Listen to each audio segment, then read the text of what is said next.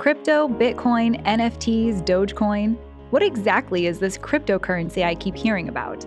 Every time I turn on the TV, Tom Brady is telling me about trading crypto. My friend John on the rec soccer team quit his job to trade crypto, making a killing at it. But this is all legal, right? To be frank, I have no idea how it works. Doesn't it have something to do with computers or algorithms? How much is it worth? You earn virtual money to put in virtual wallets to buy real items? What do I use it for? Can I tithe my crypto? Pay tuition for my kids' schooling with Bitcoin? Is it ethical? Is it moral? What should Catholics think about crypto? Today on Detroit Stories, we tackle all our crypto questions with 3 Catholics in the field. Welcome to Detroit Stories, a podcast on a mission to boldly share the stories of the people and communities in Southeast Michigan. These are the stories that fascinate and inspire us. This podcast is brought to you by Ave Maria Mutual Funds. Visit them at avemariafunds.com to learn more about responsible Catholic investing. During the Super Bowl, a mysterious QR code appeared on the screen bouncing around. Millions of dollars of prime TV ad placement for a graphic enticing people to scan it. What could it be? What was it about? Quick, get your phone out. We need to know what this ad is all about. It took millions of viewers to Coinbase, a cryptocurrency company where people can buy, sell, and trade cryptocurrency. It's actually the largest cryptocurrency exchange in the United States, and the ad was offering $15 worth of Bitcoin for signing up. The marketing gimmick was so popular it crashed the website, perhaps a foreboding warning for those interested in investing in crypto. But what exactly is cryptocurrency? Where does it come from? What's the appeal? Cryptocurrency started with what's the most popular type of cryptocurrency right now, which is called Bitcoin. And that was back in 2009.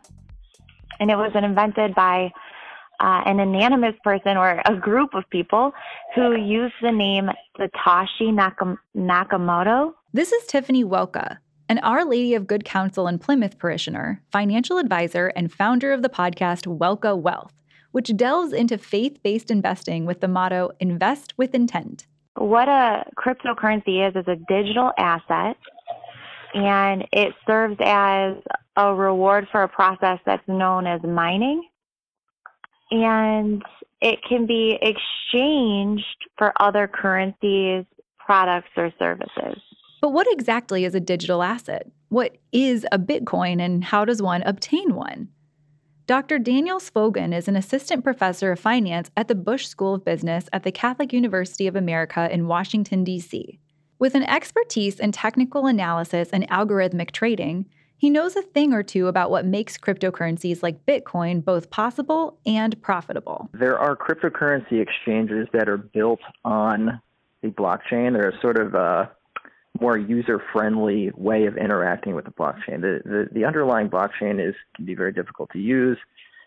And generally, anybody who's buying Bitcoin now is a sort of retail investor is buying through an exchange. And so there are things like Robinhood, Webull, and other sort of traditional financial intermediaries that allow retail investors to buy a stock or a proportion of a stock at a time, that will now also allow those investors to buy Bitcoin or a proportion of a Bitcoin. Okay, so Bitcoin is obtained using blockchain. But what's blockchain? Blockchain is the technology that enables cryptocurrencies to exist, right? Like Bitcoin. So it's like, you have an engine in your car. Honda makes, I'm a big car guy, so Honda makes engines that goes in cars, they go in boats, they go in planes, they go in motorcycles, right? So one engine can serve multiple, can produce multiple products. The same with blockchain. Blockchain is the underlying technology that its first use case is Bitcoin and cryptocurrencies, but there are many other use cases that have nothing to do with currencies or NFTs or anything like that. This is Deacon Richard Napoli, a recently retired CEO of a software engineering company that specialized in blockchain technology. He is also a Catholic deacon. Blockchain is a distributive ledger used to keep track of online transactions. Every time a transition is made, it goes into the online ledger, similar to balancing a checkbook. If you remember checkbooks, where one would add deposits and withdrawals and could check the work as they went along. But with blockchain, everyone has access to the ledger. So with the wisdom of the community, everyone can keep track of the transactions. The analogy I use in my class was think of the trees, think of like a tree, right? And when you cut it down and you look inside the trunk, you see all the rings around the tree. That's sort of like a blockchain if you think about it, because what do the tree rings tell you? They tell you how well each year went for that tree, right? So when there's big separation between one ring and another, there was lots of water. If there's a little line, if the rings were very narrow, it was dry season. And if there was a fire, you can see like scarring on the rings. So you get a sense of the history of that tree and the history of the community of trees around it.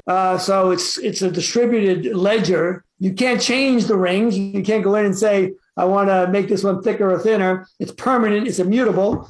Everyone can see it. It's transparent. Everybody can see what the rings are and where they are. There's a couple of things, but those are the fundamental characteristics of a blockchain. It's immutable, meaning you can't change it. It's transparent. Everybody can see it. Okay, so everyone can keep track of everyone.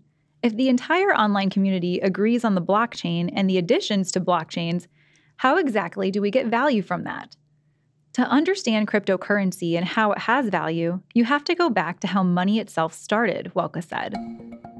Money originally started with bartering, right, for goods or services for each other. And there was really no value per se to each particular thing, right? Because somebody might trade rice for a wagon wheel.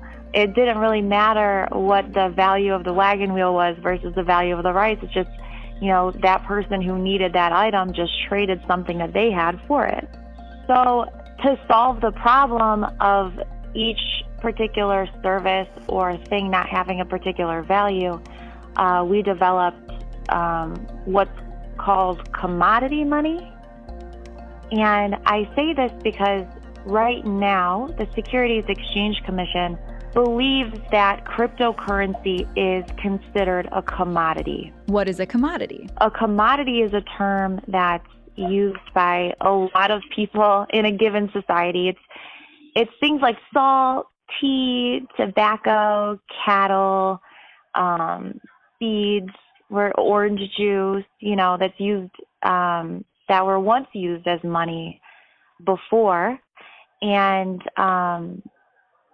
trading commodities is oftentimes difficult, and we call them futures now because it's the value of it is it's disputed.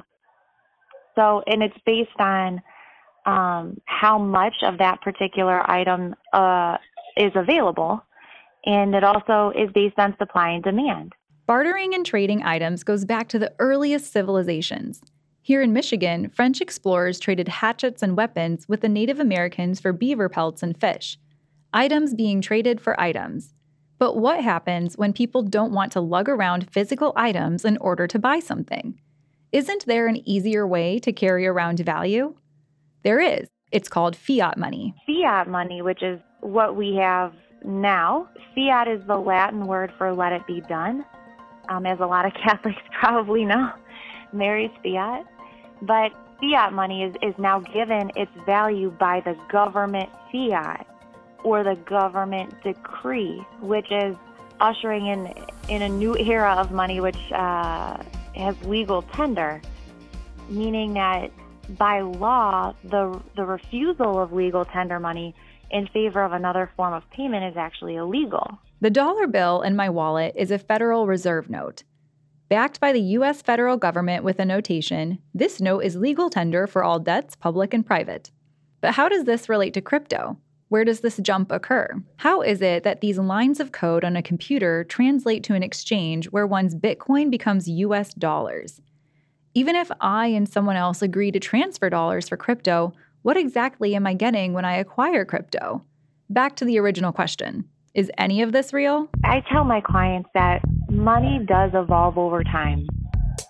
And at this moment in our society, digital currency is a big player because now we have things like Zelle or Venmo where we're sending money to each other electronically and not actually seeing it. You know, paychecks are getting auto-deposited. We have credit cards where we don't actually physically see the money, but it's there. And so I think people are coming to understand it over time, just as we did with all evolution of money. Cryptocurrency is made possible by a development of blockchain, a distributed ledger where all transactions involved cryptocurrency in a decentralized manner. Blockchain is used in a variety of different manners, tracking automobile parts used on repairs, medical records of patients, the source of raw materials used to make products to make sure they are mined from the earth in an ethical manner. Napoli says the overall uses of blockchain go way beyond cryptocurrency. I think it was in 2008, 2009.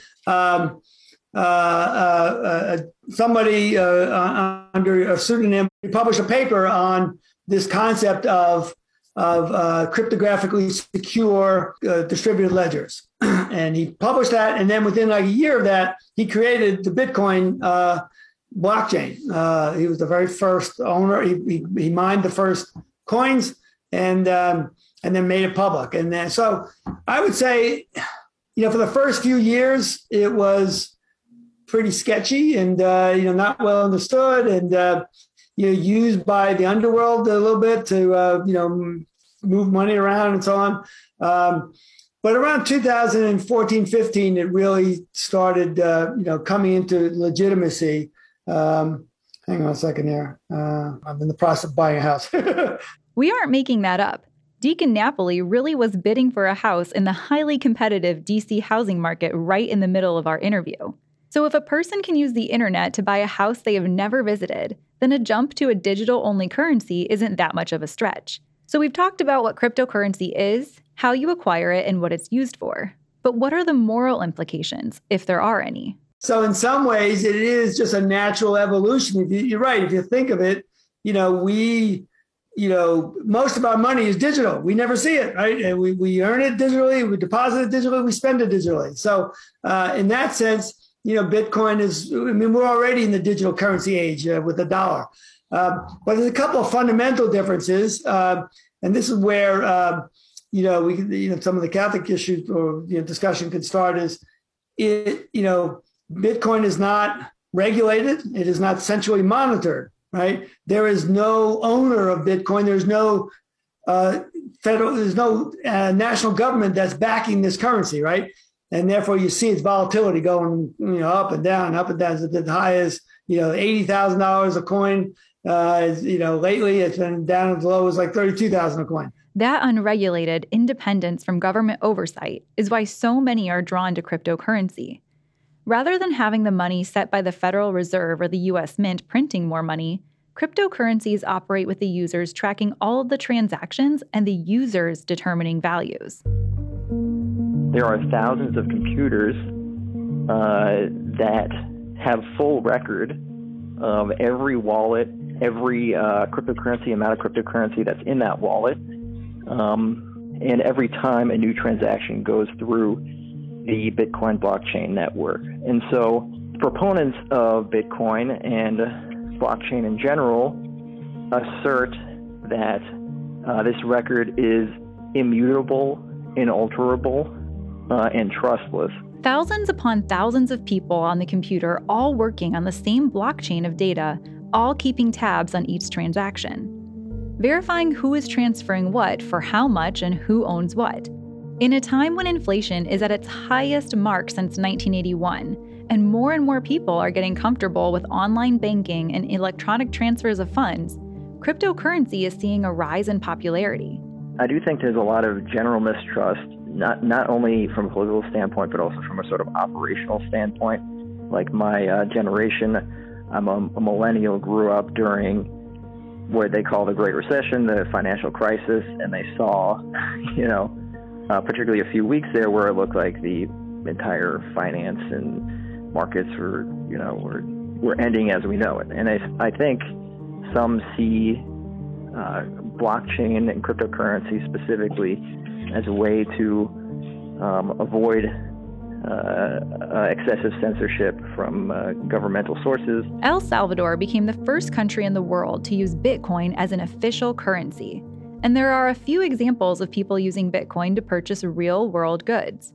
But mostly, it's used as a speculative investment, Svogen says. There are, some specific places online and maybe a few physical stores that accept Bitcoin or other cryptocurrencies, but I see primarily right now Bitcoin and other cryptocurrencies being used as speculative investment, hoping to realize some of the spectacular gains it's had over the last several years. Svogen said most people are treating Bitcoin as an investment, attracted by its deflationary value as its price goes up over time. A Bitcoin that was purchased for just a few dollars 10 years ago is now valued at $47,000 for one Bitcoin. In 2022, a person can have a full-time job, direct deposit, have their rent and car payment on autopay, and use a credit card to buy groceries and send $20 to a friend via Venmo, and never once touch actual physical money that in theory they own. But is there a drawback when money and goods are reduced to binary code? Are cryptocurrencies just driving us further away from seeing what Pope Francis calls the human economy? Money is morally neutral, right? It can be used for beautiful things, for helping poor, for building churches, and for living our lives. And it can be used for all kinds of criminal things, right? The dollar bill or $100 bill can be used for anything good and anything bad. And I would say the same is true. Most digital technologies I find are morally neutral. And it's up to us to make sure that we steer them towards the positive uses and regulate them against the negative uses. The cryptocurrencies had the advantage, like Venezuela and Russia, particularly, as their currencies collapsed. What did people do? They went out and they bought Bitcoin because they know that it's their country can't come after them for that, right? And as long as they can execute the transaction, now they hold a currency that's, in floating around, right? And can't be dominated by their own government. So it's a way to protect yourself from hyperinflation in an economy gone bad. So that's a good thing. It eliminates a lot of the middleman of transactions, that I don't have to worry about currency exchange. I trade Bitcoin and, I'm free of all that. I mean, like any currency, cryptocurrencies can be used for all kinds of illegal transfers, drug money and prostitutes and slave trades and all those things. They're all possible, but guess what? They were always possible with boatloads of cash. You used to have to, you fly a plane with a boatload of cash and you buy your drugs. I mean, we've replaced that maybe. But so anyway, my point is the morality of technology is sort of left up to the user of it. Back to St. Paul saying a love of money is the root of all evil. Not that money is in itself evil, but the endless pursuit and the use of that money that degrades the human person is evil. When it comes to the church's view on cryptocurrency, the jury is still out, but there are a few principles we can draw on. I would bring it back to, the fundamentals of all different types of investment, where, according to St. Paul, the love of money is the root of all evil. And Pope Francis has said and insisted many times that money has to serve and not to rule. Being a Catholic and a Christian, really, we have the free will that the Lord gave us, and how we make our money and how we use our money and whether or not we're being good stewards of our money is what I believe to be truly important. So what a lot of pushback is, I think, with cryptocurrency is that there's a lot of people that are using it to evade taxes or to evade government control or for illegal purchases or investments and things of that nature. And just like any other type of investment, it can go very wrong very quickly if you're not using it in the way that God would want us to use it. The unregulated, untracked nature of cryptocurrency is a big appeal to investors, whether as a hedge against inflation or as a way to donate to promote pro-democracy causes in totalitarian states. But it can also lead to less savory underground activities like human trafficking or funding drug cartels. So can Catholics use crypto in good conscience? All things can be used for good, and I think that all things can be used for evil. And I think it's up to the discernment of the person who's utilizing the particular tool. For instance, if you invest in cryptocurrency and you end up donating it to people in need or to the Catholic Church, you're doing something that's good, not only for the church and for the community, but for your soul. And you could also use cryptocurrency to fund things like human trafficking or do things that are illegal or underground. And it ultimately depends on the user. And this can be said for all things. We can use money itself now for good or evil. We can use bartering, as we did in the past, as good or evil.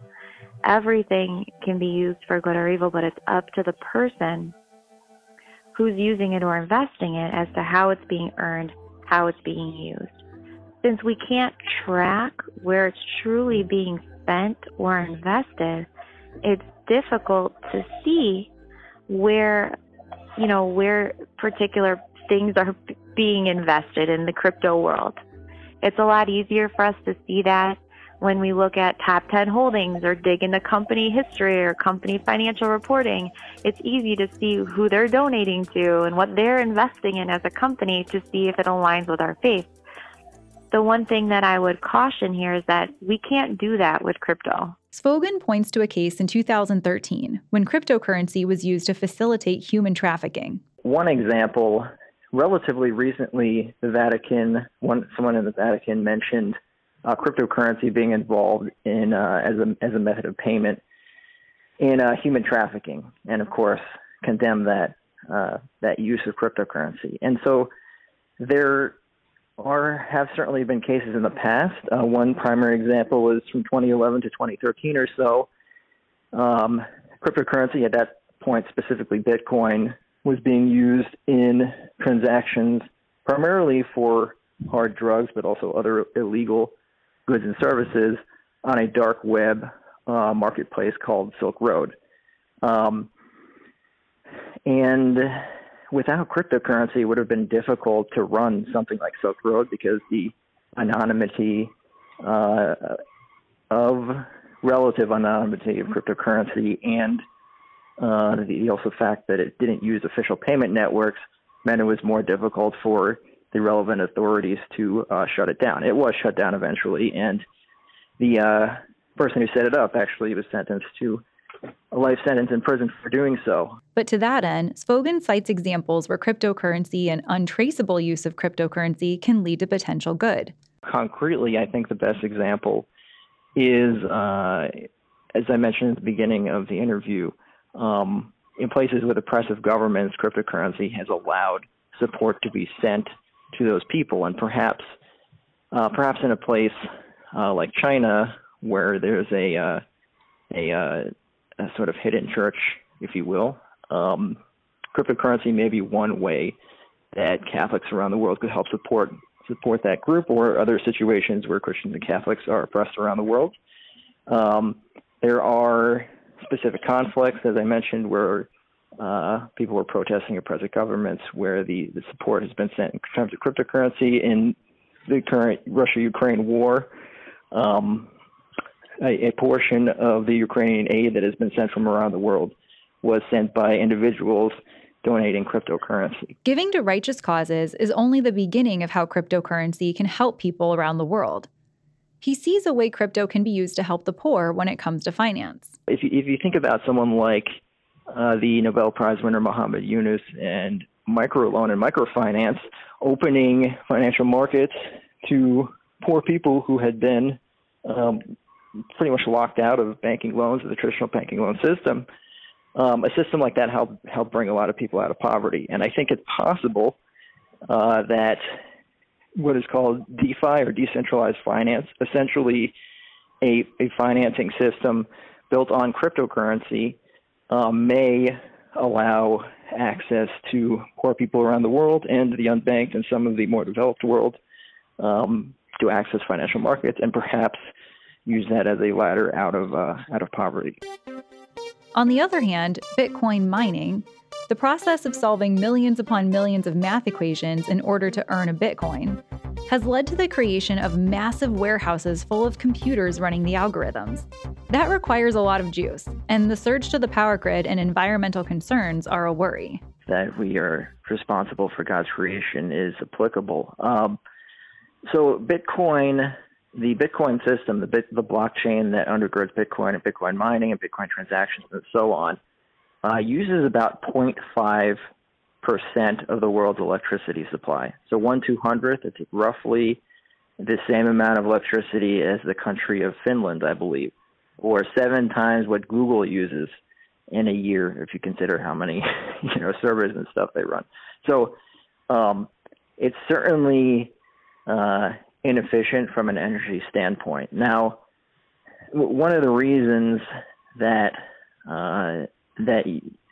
people have these basements full of servers, as you mentioned, is because Bitcoin, in a sense, is an electricity-backed currency.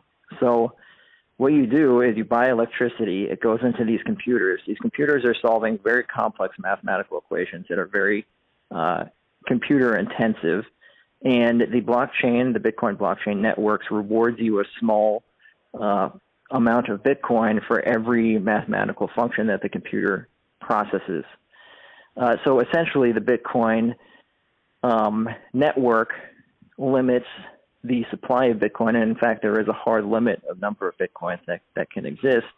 And one way that's enforced is by reducing the number of Bitcoins that are produced from each mathematical function solved every few years, so that basically you need to buy and have a huge number of computers running for months at a time to get 1 Bitcoin, whereas in 2010 or so you could run and get 1 Bitcoin on a desktop computer. So the way Bitcoin functions incentivizes this ever increasing electricity use. Other cryptocurrencies beyond Bitcoin are less computer work intensive, and further regulation and development in cryptocurrency will probably see a decline in people having warehouses of computers running algorithms to mine for Bitcoin. But the next step, one Deacon Napoli said more people will be invested in, is now on the scene. NFTs, or non-fungible tokens. That's got probably a better likelihood of being used by the average person than the cryptocurrencies themselves, because that is, they call it the tokenization. That is the identification of digital ownership of either a digital asset or a real asset, and the exchange of those. Right. So the popular ones you're seeing now are, and NFTs, non-fungible tokens, meaning that a dollar bill is a fungible token. Fungible means I can use it anywhere. It can come from anywhere. I don't know where I got it from, and nobody can trace me or anything like that. It's just a dollar is a dollar, whether it came from anybody or so on. A non-fungible token means that they're unique. They can't be one token is different than the next. So where is it used? Popularly right now, it's being used a lot in digital, assets, meaning photographs, tickets, paintings, songs, and music in general, where you can create an asset, upload it, and make it digitally, whether it's a picture or a song or something like that, and then you can, create a token that says whoever owns this token has the rights to the song. And now I can trade that token, in the marketplace. It's gone crazy in some of the places. People paying money for digital assets seems a little strange. Deacon Napoli said a man paid $10 million for a video of LeBron James dunking a basketball, something that's wildly available on the internet.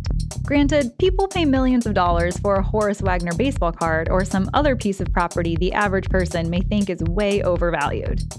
But Deacon Napoli said NFTs can be applied to real-world items, which in terms of preserving Catholic art or property might have some merit. So it could also be assigned to real assets, not just digital assets. So if I live in my house, I have possession of the house. I may have the keys to the house, but the proof that I own the house is not the keys, it's the deed to the house, right? I have to produce the deed with my name on it that says I am the legal owner of this house, right? why can't that legal ownership be stored on a blockchain and an NFT created for that says I may be in the house, but this proves I own the house. So that's an NFT applied to real assets, cars, boats, houses, paintings, real painting. I could own the real Michelangelo David statue, and it may be in the Florence, museum, but I have the ownership rights to it. So NFTs have a lot of good practical uses, and it could be stored centrally. I could also offer what they call fractional ownership. So maybe I did own, well, maybe I'm looking at my house. I'm in my pool house here. I'm looking at my house, and I may decide to sell it rather than to one buyer. I could sell it to 50 buyers. I could fractionalize my ownership and sell off shares, if you will, to my house. Doesn't have to be one NFT equals one asset. I could be, one asset could be broken into 50 or 1,000 NFTs that collectively represent the value of that asset. An individual Catholic will probably never have a chance to own Michelangelo's Last Supper or some sprawling cathedral. But selling a share of great art as a means to maintain and pay for the upkeep of these great works, that's possible. I'm too small an investor to invest in a office building, but I see that as having potential growth. I could invest in fractional ownership of that building without having to go through some public market of owning shares on a stock exchange. I can just own a fractional ownership of that, and increases my wealth. It's like anything. It absolutely can steer us away from good things if we let it. And that's what, to me, that's the value of our Catholic faith, is that it gives us a framework for looking at everything and saying, you know what, I could do that, but I choose not to, because I see this as something that could lead me away and lead me further from God, right? But that's due to our, I don't know that I would want to legislate, the morality of a neutral technology. To me, it's up to the people to decide for themselves. This is not something I choose to do. While the church may not have documents detailing the ins and outs of the ethics of crypto, it will be something Catholics will have to discern. As Welka and many believe, crypto isn't going away. I believe that cryptocurrency could have a future just because of the evolution of money, and I think more people will become accepting of it. I also think that there will be some sort of government regulation at some point, and that's not to say that they aren't already looking into it, but I know certain countries, I can mention China here, has already started to create their own type of cryptocurrency that they do have, more governmental control with. So to say the term cryptocurrency in general,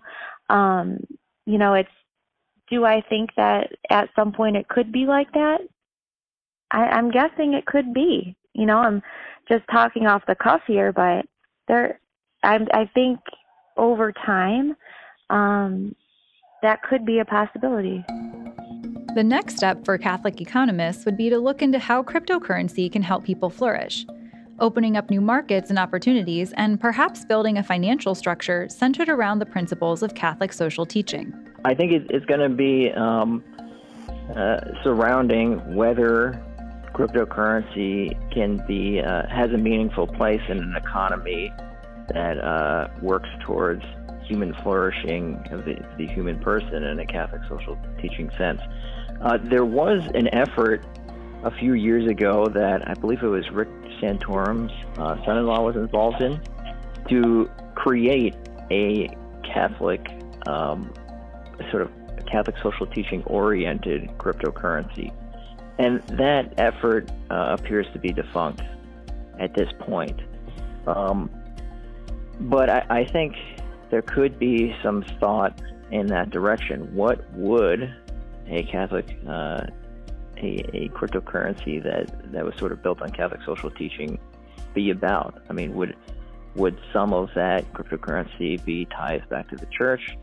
How do we, let's say, delineate what kind of investments we can be in and what kind of investments we wouldn't be in? How do we apply the Catholic social teaching to that concept? So are we days away from paying the parish tithe in Bitcoin? There are parishes that accept cryptocurrency as donations. There are some other Catholic groups. There is, at Catholic University of America, actually, we had a presentation and so on. And one of the reasons he came in is that some of our people had been mentioning that people wanted to donate money in cryptocurrency to Catholic, and we weren't exactly sure how to handle a situation like that. So I think, yeah, like some people, when they die, they donate their house and their other possessions to the church, and it's not directly in the form of money. I think some portion of Catholic donations and other donations are likely to be in the form of cryptocurrency. Detroit Stories is a production of Detroit Catholic and the Communications Department of the Archdiocese of Detroit. Find us on Apple Podcasts, Spotify, Amazon Music, or wherever you get your podcasts. This episode is brought to you by Ave Maria Mutual Funds. Visit them at avemariafunds.com to learn more about responsible Catholic investing.